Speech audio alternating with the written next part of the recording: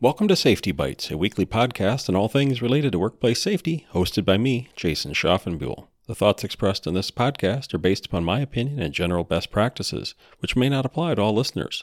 Always consult with a qualified professional before making any changes in your organization. At this time, when many businesses are consumed with the impact of the COVID pandemic, I want to take a few minutes to continue my discussion on what it takes to have a successful safety and health program in your workplace.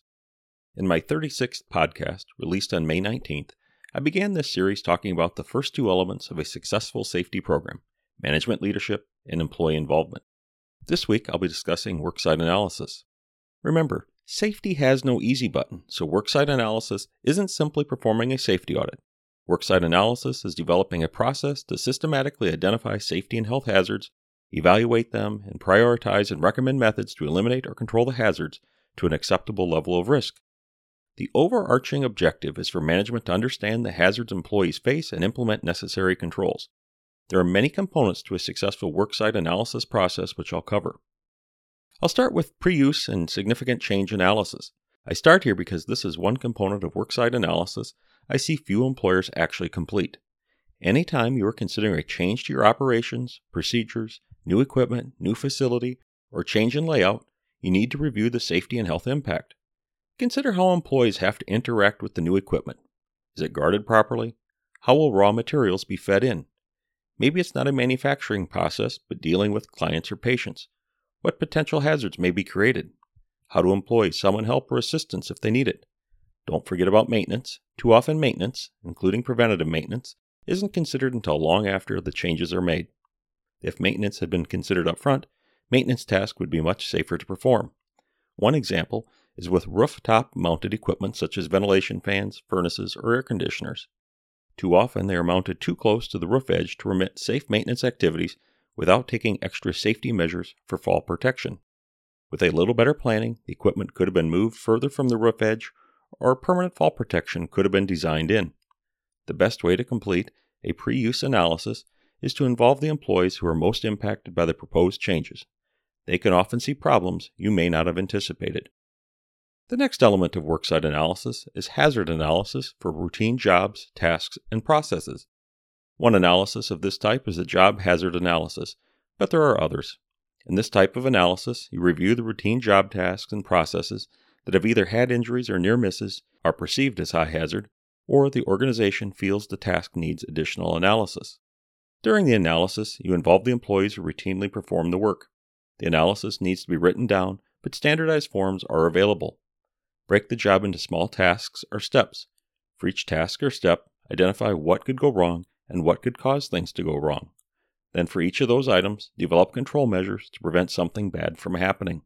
The control measures may include engineering controls, that's the elimination of the hazard, administrative controls, that's changes to the way the work is performed, or personal protective equipment for when the hazard cannot be eliminated completely and the personal protective equipment is adequate to control the hazard. The written analysis should be used for training staff and by supervisors to ensure work practices are being properly followed. Routine self-inspections or audits are another element of hazard analysis. Yes, now you can do your safety audit.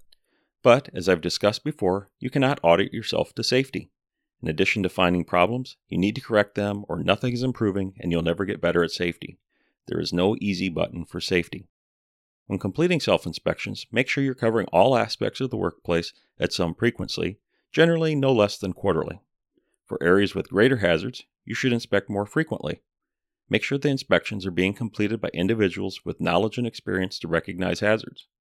Don't blindly rely upon a checklist you've gotten from some website. It's okay if you use them as a starting point, but you need to create checklists that are specific to your organization's work areas and the hazards likely to be present. Remember, you need to ensure someone is responsible for conducting the inspections, recording of the findings, and abatement of the hazards. Having employees tell you about hazards through a hazard reporting system is an additional element of a hazard analysis system. Such a reporting process is more than just a safety suggestion box. No easy buttons here. It's a system through which employees can notify management in writing, email, etc. without fear of reprisal about conditions that appear hazardous. In addition, employees need to receive timely responses regarding their concerns. A hazard analysis process wouldn't be complete without including accident investigations. a thorough accident investigation process, including investigations and near misses. Personally, I like to call these near hits. If you're nearly hit, wouldn't that mean you were missed? So does a near miss mean that you were hit? Check out my 4th podcast released on October 15th, 2019 for more information on a successful accident investigation model. Lastly, a successful hazard analysis system includes a routine trend analysis done at least annually.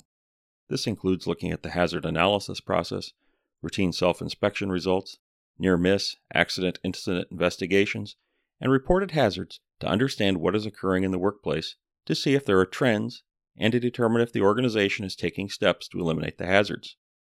This trend analysis is often used for setting safety goals, in other words, objectives to eliminate certain hazards, to further improve workplace safety. I work for one organization that took all of the hazards identified through these systems, logged them into a database, and tracked their status, either in process, completed, or an explanation as to why the issue would not be addressed. Then it allowed employees at any time to review the database through an online system. That way, employees could see what issues were being identified and how the organization was responding to the issues. From my perspective, it really showed that the organization was truly listening to employees and valued their safety through the timely actions they took to correct the hazards in the workplace. If you thought that worksite analysis was simply doing an inspection, then you've heard there is much more to it. As I've said, there is no easy button for safety. Every element of a successful safety program takes effort and commitment, both to implement and to sustain. However, a successful safety program eliminates employee injury, and there is no greater reward than that. I hope you enjoyed this podcast and will join me next week. Until then, please make time each day to create a safer workplace.